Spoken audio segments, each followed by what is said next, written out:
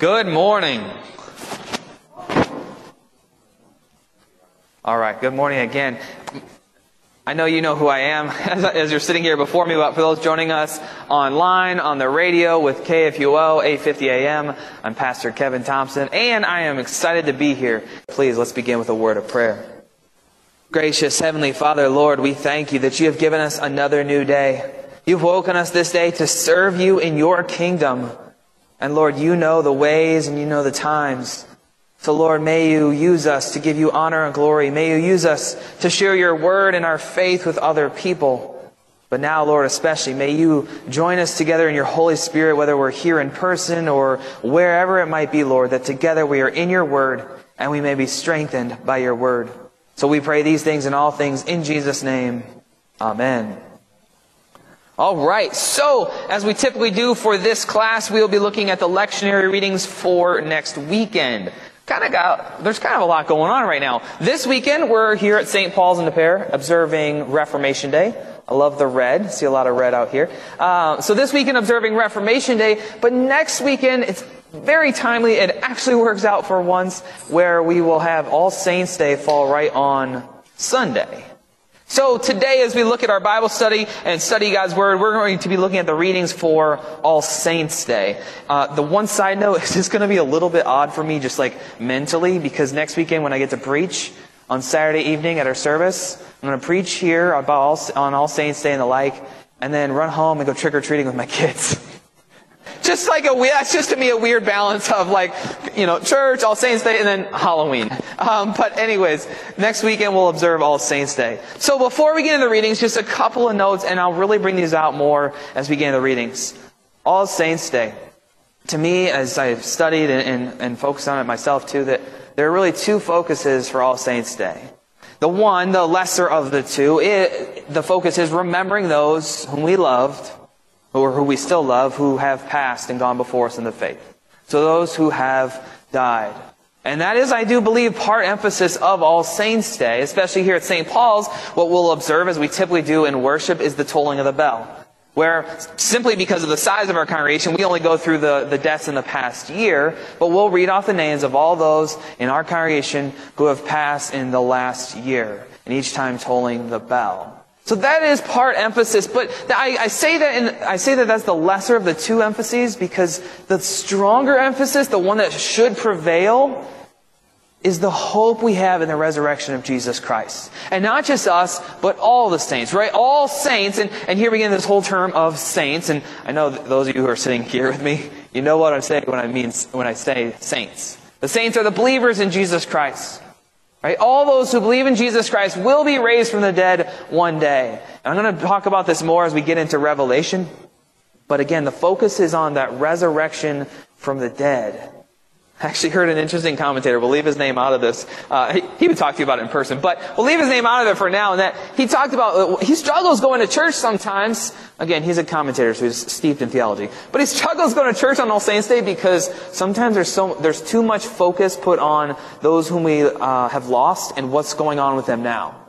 The focus on All Saints Day is not what's happening with our loved ones now, but rather the focus is the resurrection from the dead. What will happen for all the saints, all the believers in Christ one day. But enough of that. Let's get into the scripture. So the first reading for All Saints Day is Revelation chapter 7. We're going to read verses 9 through 17, but some places, because the lectionary does include it as a possibility, includes verses 1 through 8. But we will just be, for our purposes and here in our worship services, reading Revelation 7, verse 9 through 17. First, we'll read that for us. God's Word says, "After this I looked, and behold, a great multitude that no one could number, from every nation, from all tribes and peoples and languages, standing before the throne and before the Lamb, clothed in white robes, with palm branches in their hands, and crying out with a loud voice, 'Salvation belongs to our God who sits on the throne and to the Lamb.' And all the angels were standing around the throne and around the elders and the four living creatures. And they fell on their faces before the throne and worshipped God, saying, 'Amen. Blessing and glory and wisdom and thanksgiving and honor and power and might be to our God forever and ever. Amen. Then one of the elders addressed me, saying, Who are these clothed in white robes, and from where have they come? I said to him, Sir, you know. And he said to me, These are the ones coming out of the great tribulation. They have washed their robes and made them white in the blood of the Lamb. Therefore they are before the throne of God, and serve Him day and night in His temple. And He who sits on the throne will shelter them with His presence. They shall hunger no more, neither thirst any more. The sun shall not strike them, nor any scorching heat. For the Lamb in the midst of the throne will be their shepherd, and He will guide them to springs of living water. And God will wipe away every tear from their eyes. Here ends our reading for next weekend. Raise your hand if you've heard this one before. Right? I think everyone's hand here could have been up. Right? Most of us, especially being in our congregation and for you, because you've been in the church for many, many years, we've heard this one before.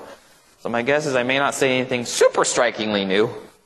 But again, we go back to God's Word, and even when we hear those familiar passages, we hear something else that God has for us each and every time. So, familiar passage, but let's look at this and make sure I'll hit what I consider highlights of it. Look, and John sees this great multitude from every nation. But before we get to this great multitude of every nation, I skipped over verses 1 through 8. I do want to mention that verses 1 through 8, if you go back and read them, describes more so the church on earth, or we also call it the church militant. Because the church is on earth still fighting against the devil and sin and death. And so verses 1 through 8 describes the church militant, the church on earth. And then you get to 9 through 17. And you get to the church in heaven. The church triumphant. Right? Triumphant because the victory, the final and certain victory is theirs. Again, we as living in this world right here now, we know that victory is ours through Jesus Christ. We also don't fully have that victory yet. That victory in its fullness is not yet ours. We can't yet realize the fullness of it. This stuff described in verses 9 through 17, we haven't seen it yet. Right? Maybe there's a moment where you feel like you experience some of the comfort and grace and blessing of God, and that's great, and we should. But in 9 through 17, that is not yet experienced. Because 9 through 17 is describing the church in heaven. That we have one day. Then the resurrection of Jesus Christ we will have. And it's yours. But one day we get to experience it. So we look at this and we see here what most people typically point out, but is so important to remember. It says there, what's this multitude? Verse 9. A great multitude that no one could number. Now, if you think about this, it's so many. And one of the words I heard in commentary I really picked up on this time is that God's, what He has for His people, for His saints, is so universal. So universal. But it's also so individual. I want to keep those words in our minds today. So universal, but also individual. And here we have this universality of it. That it's a great multitude, so much so that no one could number. Now, if I say that phrase in a different way, no one can number as in countless. Does that ring a bell for any Old Testament stories? Right? That the descendants, the people of faith, God's people should be countless. Promise to Abraham. You're thinking of it, right? That God says to Abraham, I'll make your nation great. You'll have so many descendants, you can't even number them. Look up at the stars in the sky. They'll be countless. And here, we have in heaven this description. What He said's true. Again, we believe what God says is true, but we have yet another time in His Word He shows us, I say this, and this is what will happen, and this is true. He says all the way back in the Old Testament, I'll make you countless, I'll make so many people into my nation, and here He goes in Revelation saying this is going to be true, it's going to be fulfilled. So they're countless. All right? And then we go on from every nation, all tribes and peoples and languages. And again, I think this points to the universality of it. It's all people. Right? It doesn't matter what they look like or fill in all the descriptions. It's all nations, tribes, peoples, and languages, because that's how universal God's love is for the world. He wants all people to be in this beautiful, victorious picture. And here it says, then it goes on in verse 9, they're standing before the throne, before the Lamb. They're clothed in white robes. I know you've probably heard it before, but we remember that white shows us that purity, that righteousness.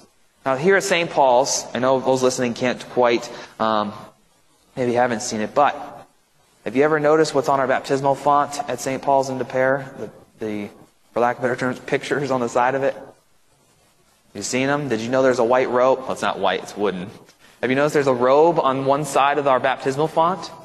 Next time, look at it. It might be on the back side. You might have to do a little circle around it. But if you look at our baptismal font that we have at St. Paul's, there are on 4 different sides of it, different images carved into the wood. So it's still wooden color. It's not different colors. But one of those is a robe. Because where do we get our white robe of righteousness? Through Christ and in baptism. And here again it's talking about in Revelation, in this picture of the triumphant church clothed in white robes, because it comes through the blood of the Lamb, through Jesus Christ. And then it says they're waving those palm branches. Now remember, palm branches were a symbol of victory, especially in biblical times. So even for kings, let's set alone the religious and the spiritual for a second. Just more from a secular, earthly perspective, palm branches would have been considered a sign of victory. And think of when do we most often think of palm branches in our church? Palm Sunday. Thank you for shouting out through the mask. I know it's challenging, but I heard you, right? Palm Sunday. Which is really, if you think about it in some ways, I can't think of a better word, but ironic is the best word I can think of. Right? Jesus rides in, they're waving palm branches, and yet he's about to die on the cross. But then also, wait, when we look at that, we see that his death was not him losing. It was his victory over sin, death, and the devil. That's just a beautiful thing all tied together. So, they're waving their palm branches and they're crying. Now here's what I want you to notice about this. Think about this and look in the scripture again. What were the people saying? Or more so, to put it another way, who were they talking about? Think about this. When you look at this scripture and you look at their song and their praises, who are they talking about, or what are they saying? It's all about God. It's not about themselves. And I bring that up in part because of today being observance of Reformation Day. Again, not to speak ill of anybody else, but especially Reformation Day, right, is all about the fact that it's not about us and what we do in our works. It's all about God and what He has done. And this is the similar thing that here in the scripture is when we get into heaven, it's not going to be, God, look at me, I was great, look at all I did. It's all about God. That God, your salvation belongs to you, and it goes on to the Lamb. God, you're seated on the throne. And then if you skip over to verse 12, they say, blessing, glory, wisdom, thanksgiving, honor, power, and might be to our God. I know I kind of shot that out of my mouth real fast, right? But if you think about that real slowly, that is just such a complete, beautiful picture of the praise that is due to God. Blessing, glory, wisdom, thanksgiving, honor, power, and might. Those who are sitting here, how many fingers did I put up as I counted those? 7, right? Again, we want to be careful with Scripture and numerology, the study of numbers in Scripture. We don't want to read too much into numbers. But I think there also are times where God shows us things, and He shows that He uses this description, the 7 being a number of completeness. Right? God created creation in 6 days. On the 7th day He rested. Complete. And we see this other places in Scripture as well. So complete glory and power is deserved to God and to Christ. And so I kind of got into that second. So to me, there are really 3 tiers I think we can look at this passage. One, the first is, what's it look like? Who's part of the triumphant church? Who's part of heaven?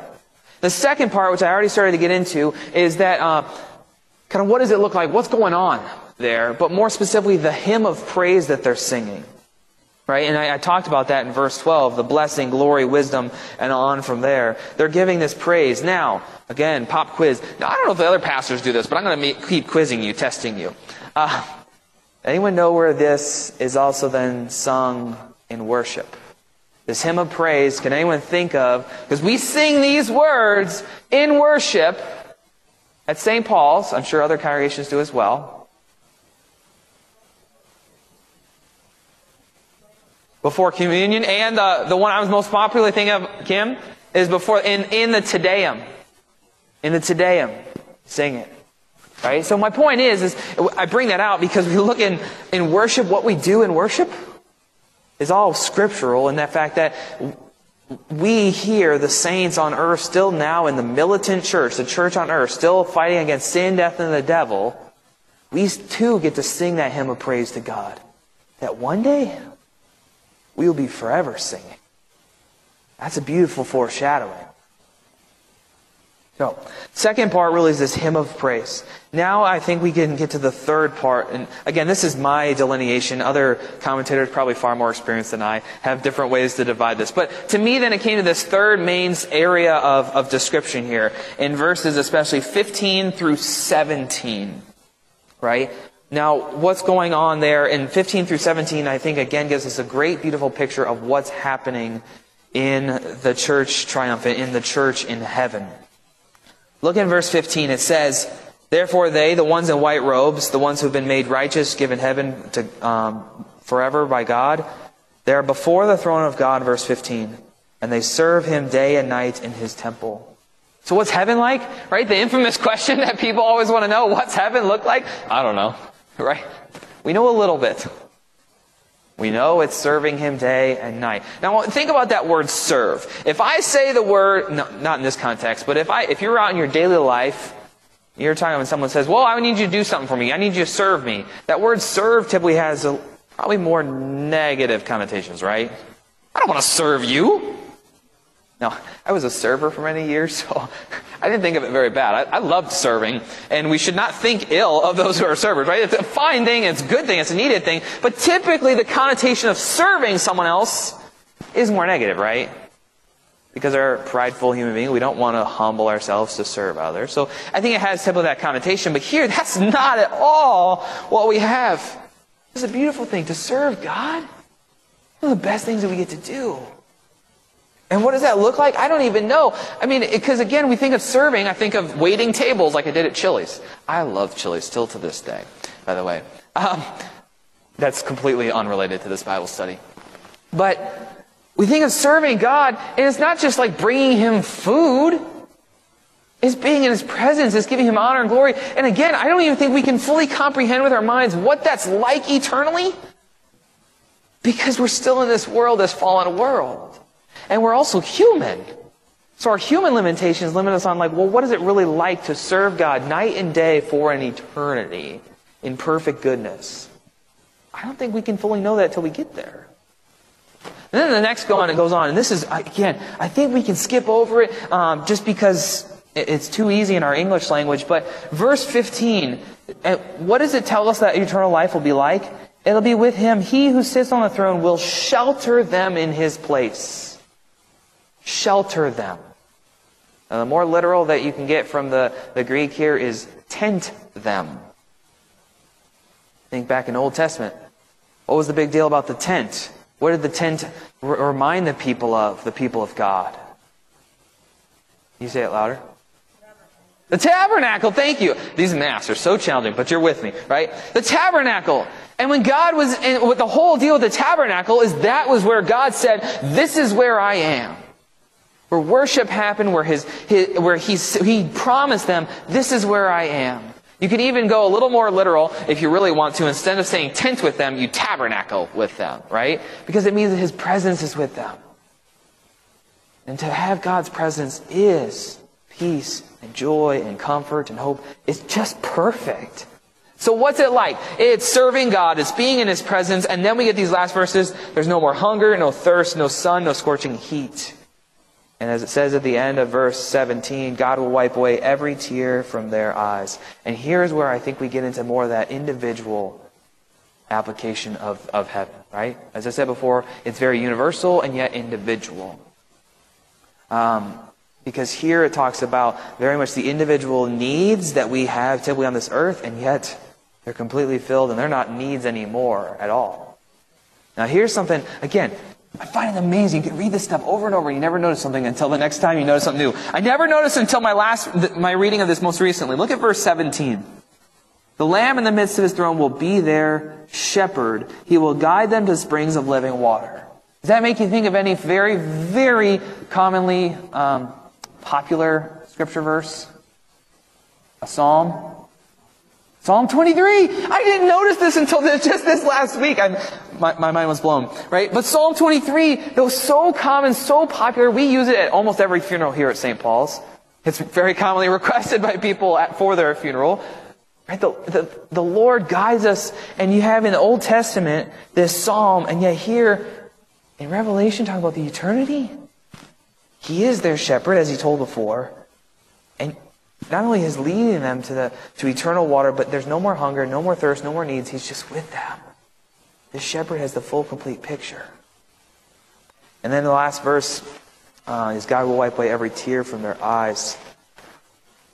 And you think about tears in Scripture, and quite frankly, I'm going to be honest, I don't want to get into this one too much because I'm hoping to do that next week in the message, so we'll focus on that. But the tears, right? And this one commentator said something that I really appreciated. Tears precede joy. In our Christian context, right? As Christians, tears precede joy. Now, okay, I know there are happy tears, right?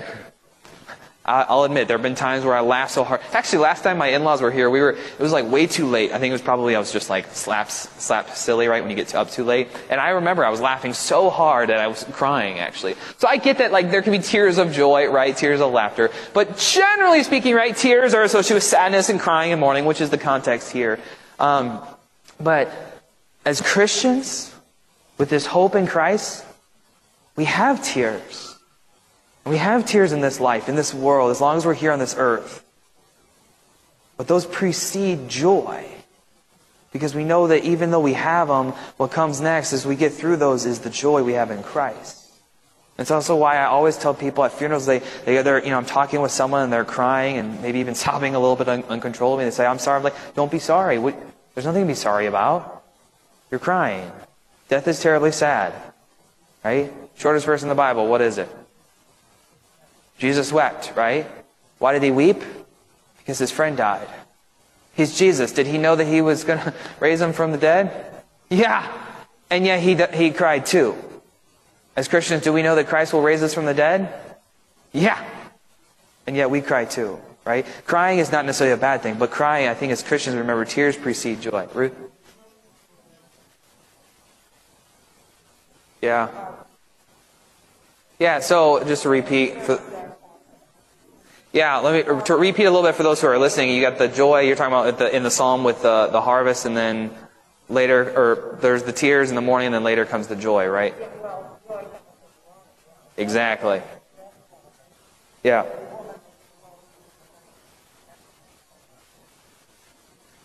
Yeah, and I don't know which psalm that is. Right. But you have that contrast, right? Is what you're bringing. And we see that all throughout Scripture, that there's the mourning and the joy. And we were just looking at St. Paul's in the study of Esther, right, for our Living Way Bible study. And Esther, the whole concept in Esther is essentially there's great mourning turned to joy, right? And that's, not to be oversimplistic, but that's what God does for us, right? Right. Right, exactly. The weeping and the fasting and the mourning then turns into joy, right? All right, any questions about Revelation? Okay, the Revelation that we're talking about. If I say question about Revelation, who knows where we could go, right? One last thing I will say about it before we move on is just, as I make that comment, you think about Revelation has a lot of challenging things to understand, if you will, right? And there are many parts in Revelation that can be, for lack of better terms, kind of scary, right? We talk about tribulation or different things like that. But really, you look at it and you see the reading we have right here before us. That's a beautifully comforting passage of Revelation. So, key word is, as we spend time studying Revelation, understand it better. Let's go on to our second reading for All Saints' Day next weekend. We will be reading 1 John chapter 3. So next weekend for All Saints' Day, 1 John chapter 3, just the first 3 verses. I'll read those for us. Again, God's Word says, "See what kind of love the Father has given to us, that we should be called children of God, and so we are. The reason why the world does not know us is that it did not know Him. Beloved, we are God's children now. And what we will be has not yet appeared, but we will know that when He appears, we shall be like Him, because we shall see Him as He is. And everyone who thus hopes in him purifies himself as he is pure. And here ends our reading for next week. So, 3 short verses. So, hopefully my time spent on this will be proportionate. But we look at this and we see that really there's kind of 2 groups, and it's not explicitly stated in words, but you really have a pretty stark contrast here between believers and unbelievers. Right? It talks about those who are God's children, not knowing him, and knowing him, not being called, but being called by him. And then those who hope in him versus those who don't. Again, it's not extremely explicit, but it's there. See this contrast. And I want to bring this, if we tie, right, for All Saints Day, you've got that great, beautiful picture of heaven and the church triumphant is all those who believe in him. And so here we've got a passage talking about, again, belief in Christ and the hope that we have. But look at this in verse 1. It says, see. Of course, that's not talking about literally, because it's just more of a in the mind and in the heart kind of scene. But here's what I like. See what kind of love the Father has given to us. And that what kind of love is a great expression. You could even say it, how glorious, how wonderful, or how awesome. Now, I don't know have I given my excursus on awesome in this class recently? Great, I'll do it. If I have, it's a repeat. So I was teaching Bible class the other one, and someone still gives me a hard time because of the use of awesome. But I was once told by a mentor in the church. He said, Kevin, you use the word awesome way too much. Because I say, oh, that's awesome, right? You say that all the time. And he finally told me, you use it way too much. He said, awesome should only be used for God. Because who is truly awe-inspiring, who brings awe, who makes awe? God. So from then on, I was super conscious of whenever I use the word awesome with him. If I want to get under his skin, I may still use the word awesome intentionally. But I don't think is that sinful? I don't know. I'll have to go to confession later. But my point is we have here, it says, what kind of love, how awesome, how glorious is his love. The love that he's given to us. And what has his love done for us? Verse 1 goes on to say that we should be called children of God. And children of God, I'm not going to get too deep into it here because we've talked about it before, but to be a child, to be an heir is all the beautiful perfectness of what that relationship should be. A cared for, loved, provided for child. A child that inherits every beautiful thing that the parent has to give. We are called children of God. Another word to emphasize there is called. It means God did it. He called us children of God. We didn't work our ways in. We didn't get it there. We didn't say, I want that, so give it to me. It's simply God calls us. He gives it to us. Again, we could have this whole another excursus on baptism. Because when were you called to be a child of God? When He marked you with His word and water. He said, you're mine. My favorite part of that verse is that what kind of love does God have? He has a love that we should be called children of God, and so we are. Those last 4 words there, so we are. You are. It's not, well, maybe I will be, maybe I am, I don't really know. God loves me, so He says I can be a child of God, but we'll see if I can, keep that status. You are. It says right here, and so we are. See what kind of love the Father has? He calls you to His children, and He makes it so, and it's true. And I think that is so comforting, especially when we go out in the world, and there are many people in our world who oftentimes are just faced with this burden of guilt and uncertainty. They wonder, well, does God really love me enough?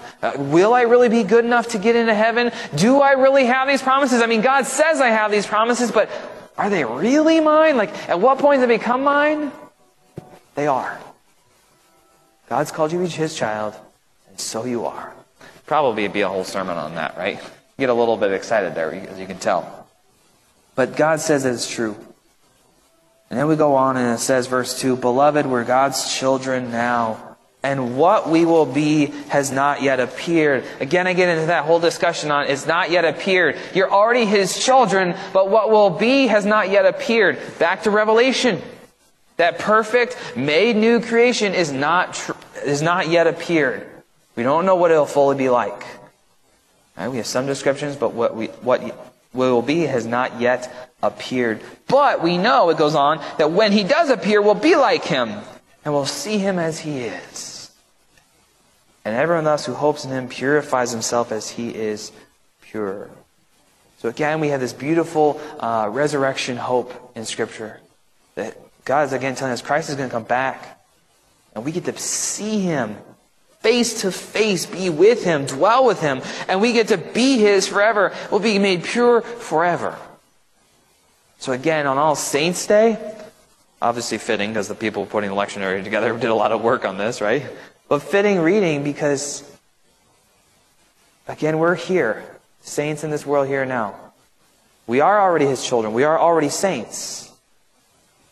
And one day, we'll be reunited, all those whom we love especially, and those whom we don't even know, but all who believe in Christ, and we will all be made righteous together forever with Christ.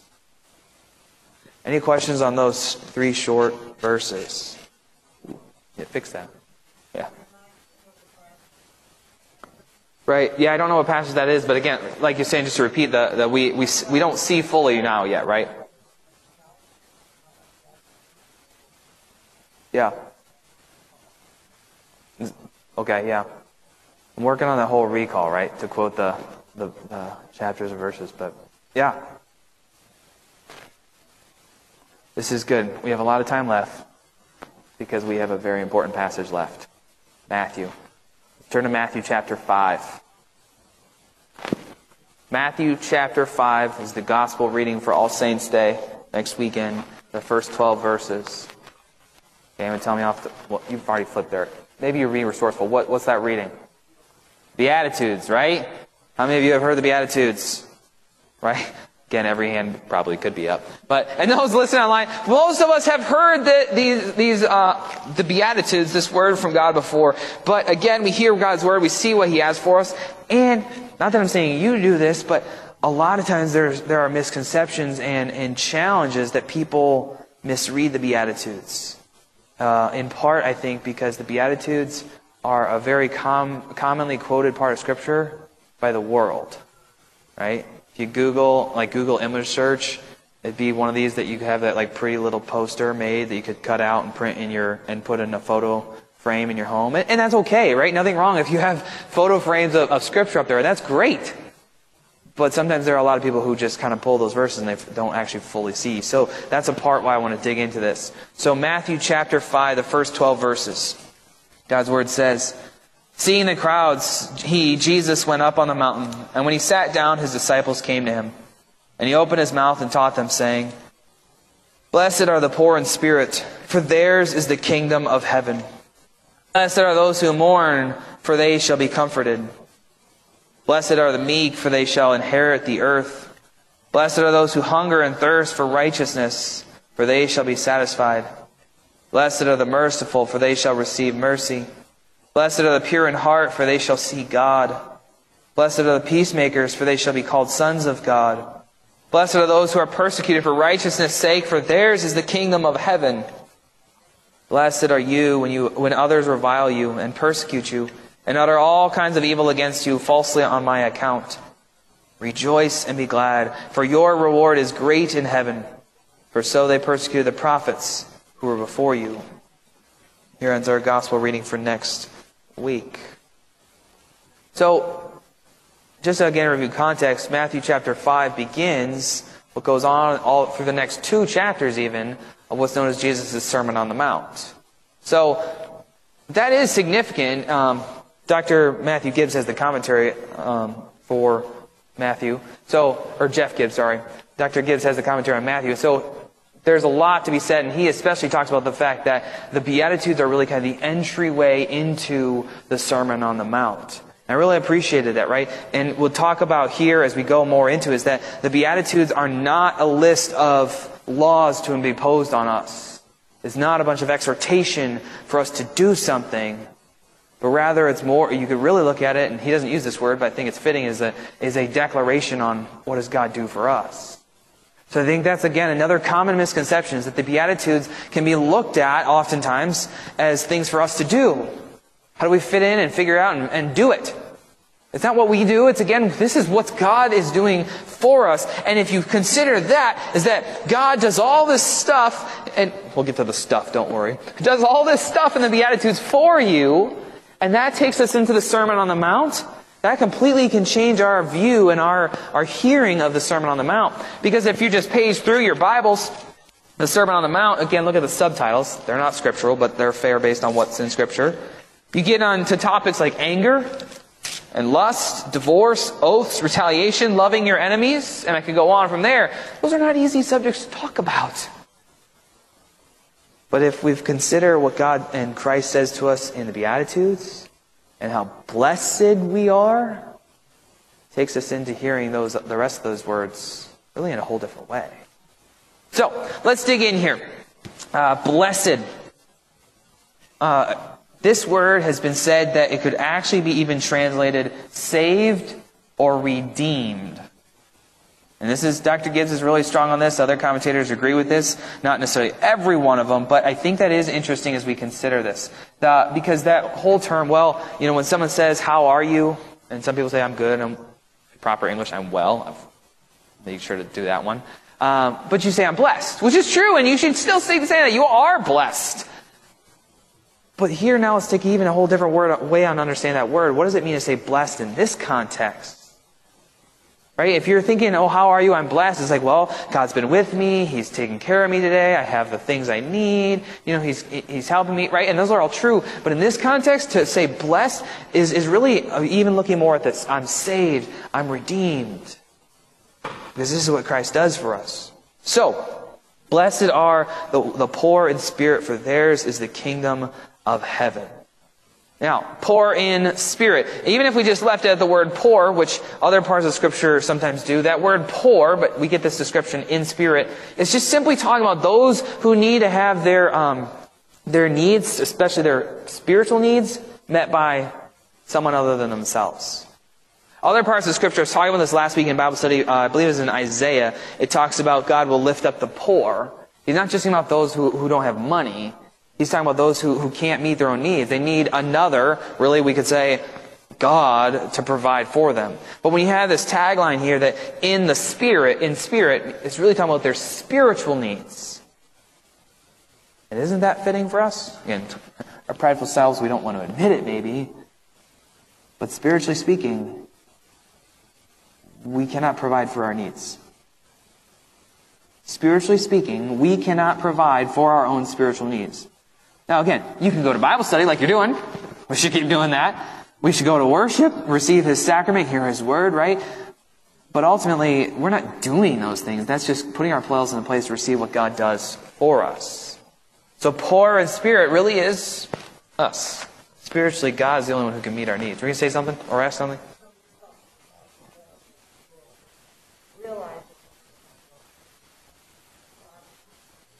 Yeah, talking about humility to realize that we are poor in spirit, which, yes, I am talking about that, and I think that's a challenging thing, right? And if you think, if the typical Christian, if I'm sitting there on an average day and I'm reading this, and it says, blessed are the poor in spirit, I'm typically not going to think of myself, am I? Probably not. But I can, right? This very much applies to me. For theirs is the kingdom of heaven. And that's actually a beautiful gospel statement. When we realize the humility, the humble nature I need to have and say, that's me, then move on to the second part.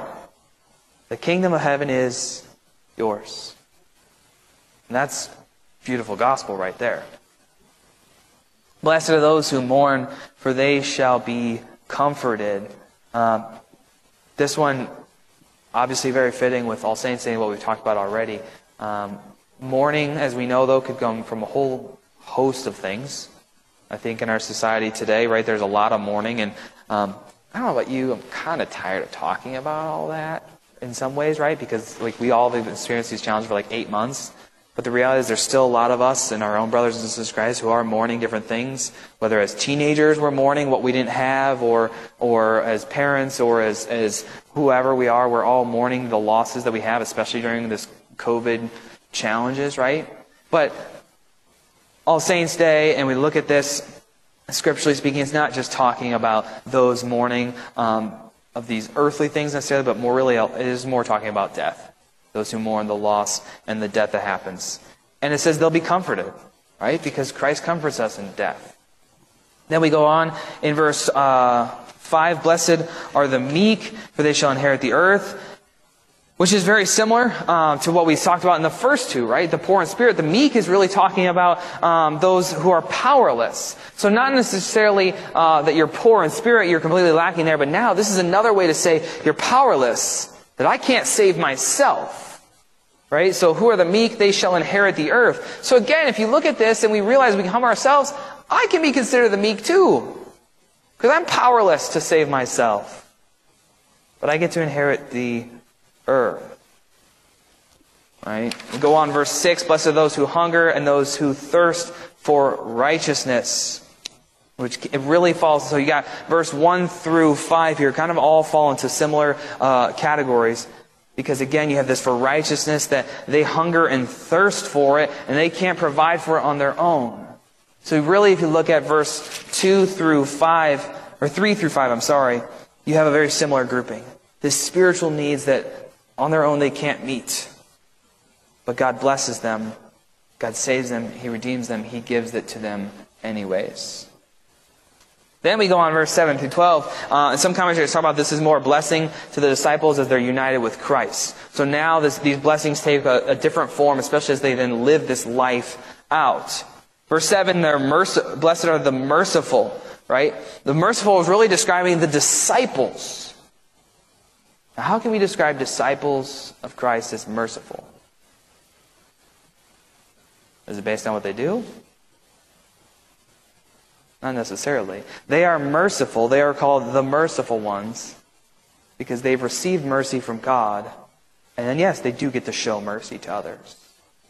The merciful are those who have received mercy. So really, if you look at that, again, it's so fitting. The disciples, anyone who follows Christ, you receive His mercy. And again, we want to be careful. This isn't an exhortation to tell us, go be merciful to people. Go do a bunch of stuff. It's simply saying, you're blessed. Saved are the merciful, for they shall receive mercy. Now, none of this is to say you shouldn't go out and love other people, right? We don't want to become inward focused. Someone once told me, what do you call it? Navel-centric. He said, it took me forever to understand. He was one of my supervisors on Vicarage. I never understood what he was talking about. It took me multiple times to hear this, but it's just your belly button. Looking down at yourself. Look into the center of yourself. I was like, all right, now I get it, right? I'm not encouraging us to just be self-centered by no means, nor is Scripture. But we just start off on the Beatitudes is not talking about go do this stuff. It's like, look at all what God has done for you, and that flows out into everything else. Especially as you get into topics of anger or lust or divorce, right? If you know who you are in Christ and what He's done for you, that completely transforms the way you react with anger or lust or divorce or on from there. So, blessed are the pure in heart. Again, none of us are pure in heart by our own. Right? Christ makes us pure in heart. And then verse 9, the peacemakers.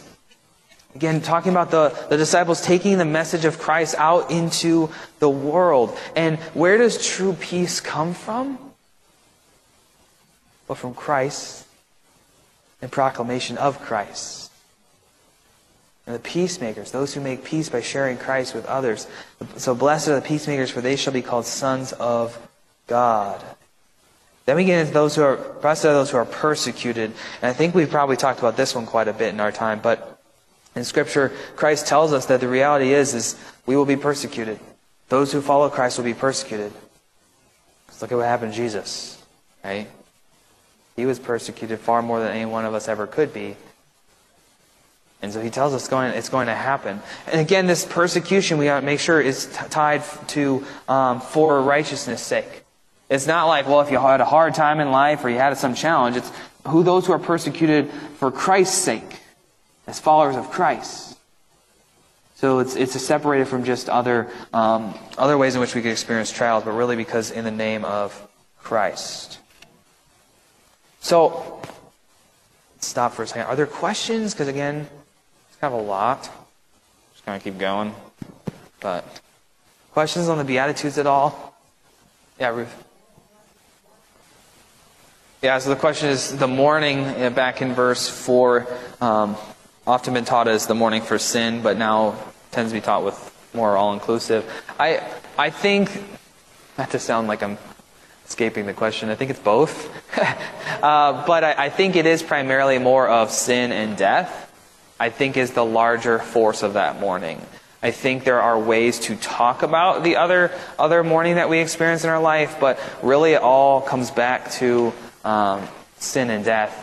And I would say those two simultaneous in the same conversation because, we know that death is because of sin, but I think it is primarily more mourning because of sin and death. But I think if you want to appropriately, knowing that, then also look at this scripture and say, well, also, we still have comfort in Christ no matter what we mourn for. So I guess a better way to say it is I wouldn't start with all the other mourning that we could experience in our lives, in our earthly thing. I would start with the sin and death, and then after that, and understanding what the scripture is really focused on more so, then we can talk about the other. Right? And that's a great point, especially to think about other parts of Scripture, or really any rest of these Beatitudes. We can talk about these, and I wanted to be very specific and what do they mean right here and right now, so we understand. But there are also times when then you can also use these to talk about other things in life. That's true of a lot of parts of Scripture. And the fact that you want to understand its core, original context and what it meant and what it's really talking about here and there. But then if you're careful, you can use that to talk about other things. Because you just don't want to read your interpretation into it, but I think there are ways to get to other conversations with it. That's a great question, though. Any other questions? Right, thank you. I'm just repeating for others too. Yeah, looking back at verse 2, he shows he's talking to the disciples. I love that point, Paul, that he's talking to people who are already in. And again, to emphasize the point that again, the Beatitudes are not things to do to get in, but you're already in. And that turns back to then look at the word again. Blessed. Right? Again, you're saved. It's a happened, it's yours. And I love that context that who is it? Right? It's talking to those who are already his. Which could be fitting for Reformation, right? The grace instead of the works into the thing. But of course to All Saints' Day as well. Thank you, Paul. Ruth. Yeah, that Christ himself refers to all these. Yeah. Yeah, he does them all perfectly. Yeah, you can talk about that. Absolutely. The other thing I thought back to both of those is that with Christ fulfilling these and doing them, but then also that these Beatitudes, again, not as things to do, but they are as statements in God's Word that continues to create and sustain faith and enables us to keep on going. Right? When we realize, okay, here's Christ talking to us. He's saying, blessed are the poor in spirit. Realize, okay, all right, yes, that's me, but I'm already God's, and I'll get to keep going because I know the kingdom of heaven is mine. So it also continues to then strengthen us and enable us to keep on going in this calling God's already called us to. Which goes back to 1 John, right? God calls us to be his children, and so we are. And then we go on with the Beatitudes. I didn't plan for that, but that works out well. The order in which we did that. All right. So we're going to close there in a minute with prayer. So next week we'll continue with the readings in this class. But next Sunday, as we observe in worship, we'll observe All Saints' Day. And so we're going to look at this. I'm working on this. I'm actually working ahead on a sermon for once, more than the week of. And so working on it. But the reality is next week will be difficult for some people because we're talking about mourning those we've loved. And personally speaking, I lost my father, as you all know, a little under 4 months ago. So it's difficult. It'll be difficult for me, and it probably might be difficult for you, even if it was 40 years ago. I mean, loss of someone we love is difficult. And so I want to kind of also recognize that All Saints' Day can be very difficult for people, especially as we toll the bell. I mean, there are certain things that can get very emotional. But again, we root all the things that we do. And that, yes, remembering, and there are still tears, and there's still mourning, but all rooted in the fact that in Christ, we still have that hope in the resurrection, and he'll take those tears away, wipe those away. So, let's conclude with a word of prayer. Gracious Father, again I give you thanks for this time in your word with my brothers and sisters in Christ. And Lord, may you also strengthen my brothers and sisters in Christ who are listening all over the area or country or wherever you have them, Lord. That, Lord, we know that all of us are in your hands, that you love us, you care for us, but most especially, Lord, you've called us your own, to be your children, to be perfectly loved, perfectly cared for, and perfectly provided for. So, Lord, may you continue to strengthen us in faith, the most precious gift that you have given us, because that gift truly, Lord, gives us the hope and the joy and the comfort that one day we'll be united with all those who believe in you forever in heaven.